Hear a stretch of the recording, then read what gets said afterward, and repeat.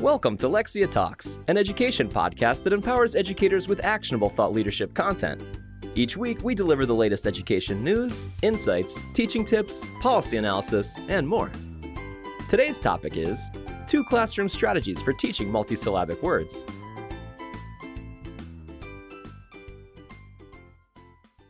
When students begin to learn how to read, they start with simple, known words: cat, mom, and ball. As they move through the grades, they are tasked with learning harder words such as habitat, subaquatic, and unrecognizable. Words that can seem overwhelming without the right reading strategies to break them down. So the question is, how can we help our students read and spell multisyllabic words effectively? There are 2 related but different strategies to approach the identification of words with more than one syllable. These 2 strategies are syllable division and structural analysis. While application of the phonic word attack strategies related to syllable division is important for identifying 1- and 2-syllable words, these strategies may not work as well for multisyllabic words, meaning words with more than 2 syllables, because so many of the syllables are unaccented and do not lend themselves to analysis by syllable type. It is with these longer words that the application of structural analysis strategies can be helpful. These strategies involve the understanding that words are made up of prefixes, stems, and suffixes, which are the minimal meaningful units of language, or morphemes, in both their spoken and written form. First, let's talk about syllable division. Because English has both a complex sound and spelling pattern structure, it is essential that students understand the syllabic structure of written words, which at times may differ from the rules that govern the spoken language. It is this written structure that signals how the vowel will be pronounced, and it is fundamental in reading 1- and 2-syllable words. To accomplish this, many phonics programs teach 6 syllable types and their corresponding pronunciation rules by focusing on the letter patterns within the syllable. For example, a vowel followed by 1 or more consonants has the short sound and is called a closed syllable. These are words like hem and dish. On the other hand, a syllable that ends in a single vowel usually has the long sound and is called an open syllable. For example, he and no. Let's walk through the rules of syllable division. Once students have mastered 1 or more of the syllable types, they may or may not be ready to move on to strategies for syllable division. Younger students may remain working on 1-syllable words, while older students might want to move into 2- or 3-syllable words once the closed syllables are mastered. For example, they could easily read words like funnel or even fantastic once they learn how to pronounce closed syllables and know the appropriate rule for syllable division. In other words, if single, short vowels are separated by 2 consonants, divide between the consonants. Funnel. Fantastic. Being able to visually recognize the letter patterns that determine where to divide these words will have a positive impact on their reading. Students are first taught to find the vowel letters in a word that make a sound. Every syllable has only 1 vowel sound.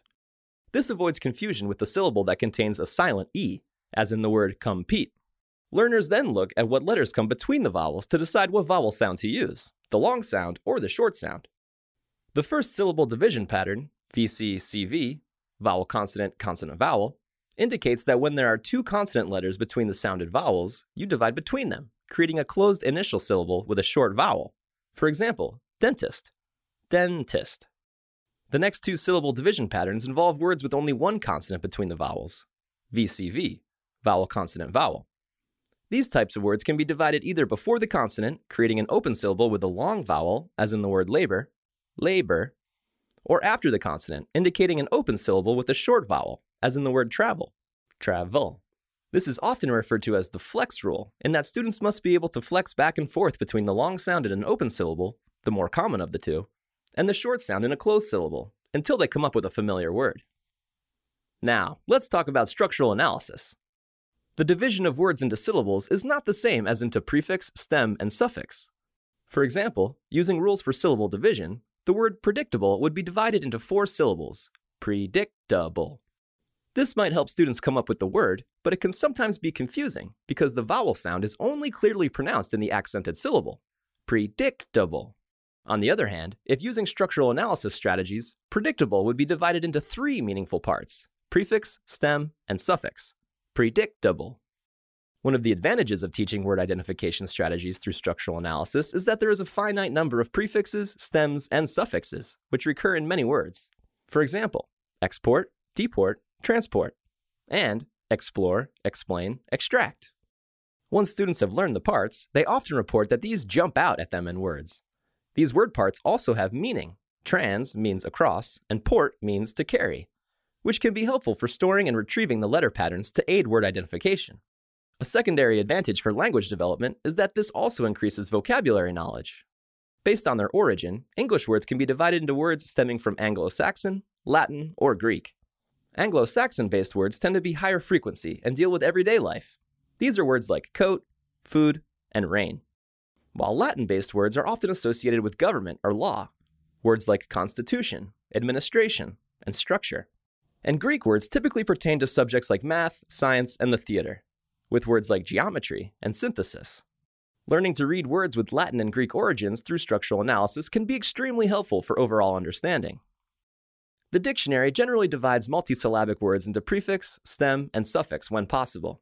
However, depending on where students are in the developmental sequence of word attack strategy acquisition, it can be more effective to divide some words containing a prefix, stem, and suffix into syllables. For example, if students have not learned common spelling rules like the drop E rule, identifying the word revising when it is divided into prefix, stem, and suffix, revising, will be difficult. They will not know that the I in vis needs to be pronounced as a long vowel because the silent E on the end of the stem vis was dropped when the suffix ing was added. However, if they divide this word into syllables, they will have no difficulty pronouncing it.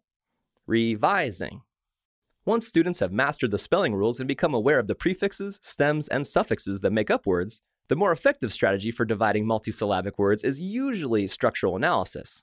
In addition, these meaningful word parts often link directly to the meaning of the word. For example, vis means to see, and re means again. So, what did we learn today? Without the right reading strategies to break down intimidating new words, students can quickly become overwhelmed. In order to help our students read and spell multisyllabic words effectively, syllable division and structural analysis are both effective strategies for word identification. That said, the more effective strategy for you as a teacher depends on the knowledge base that the individual student brings to the task.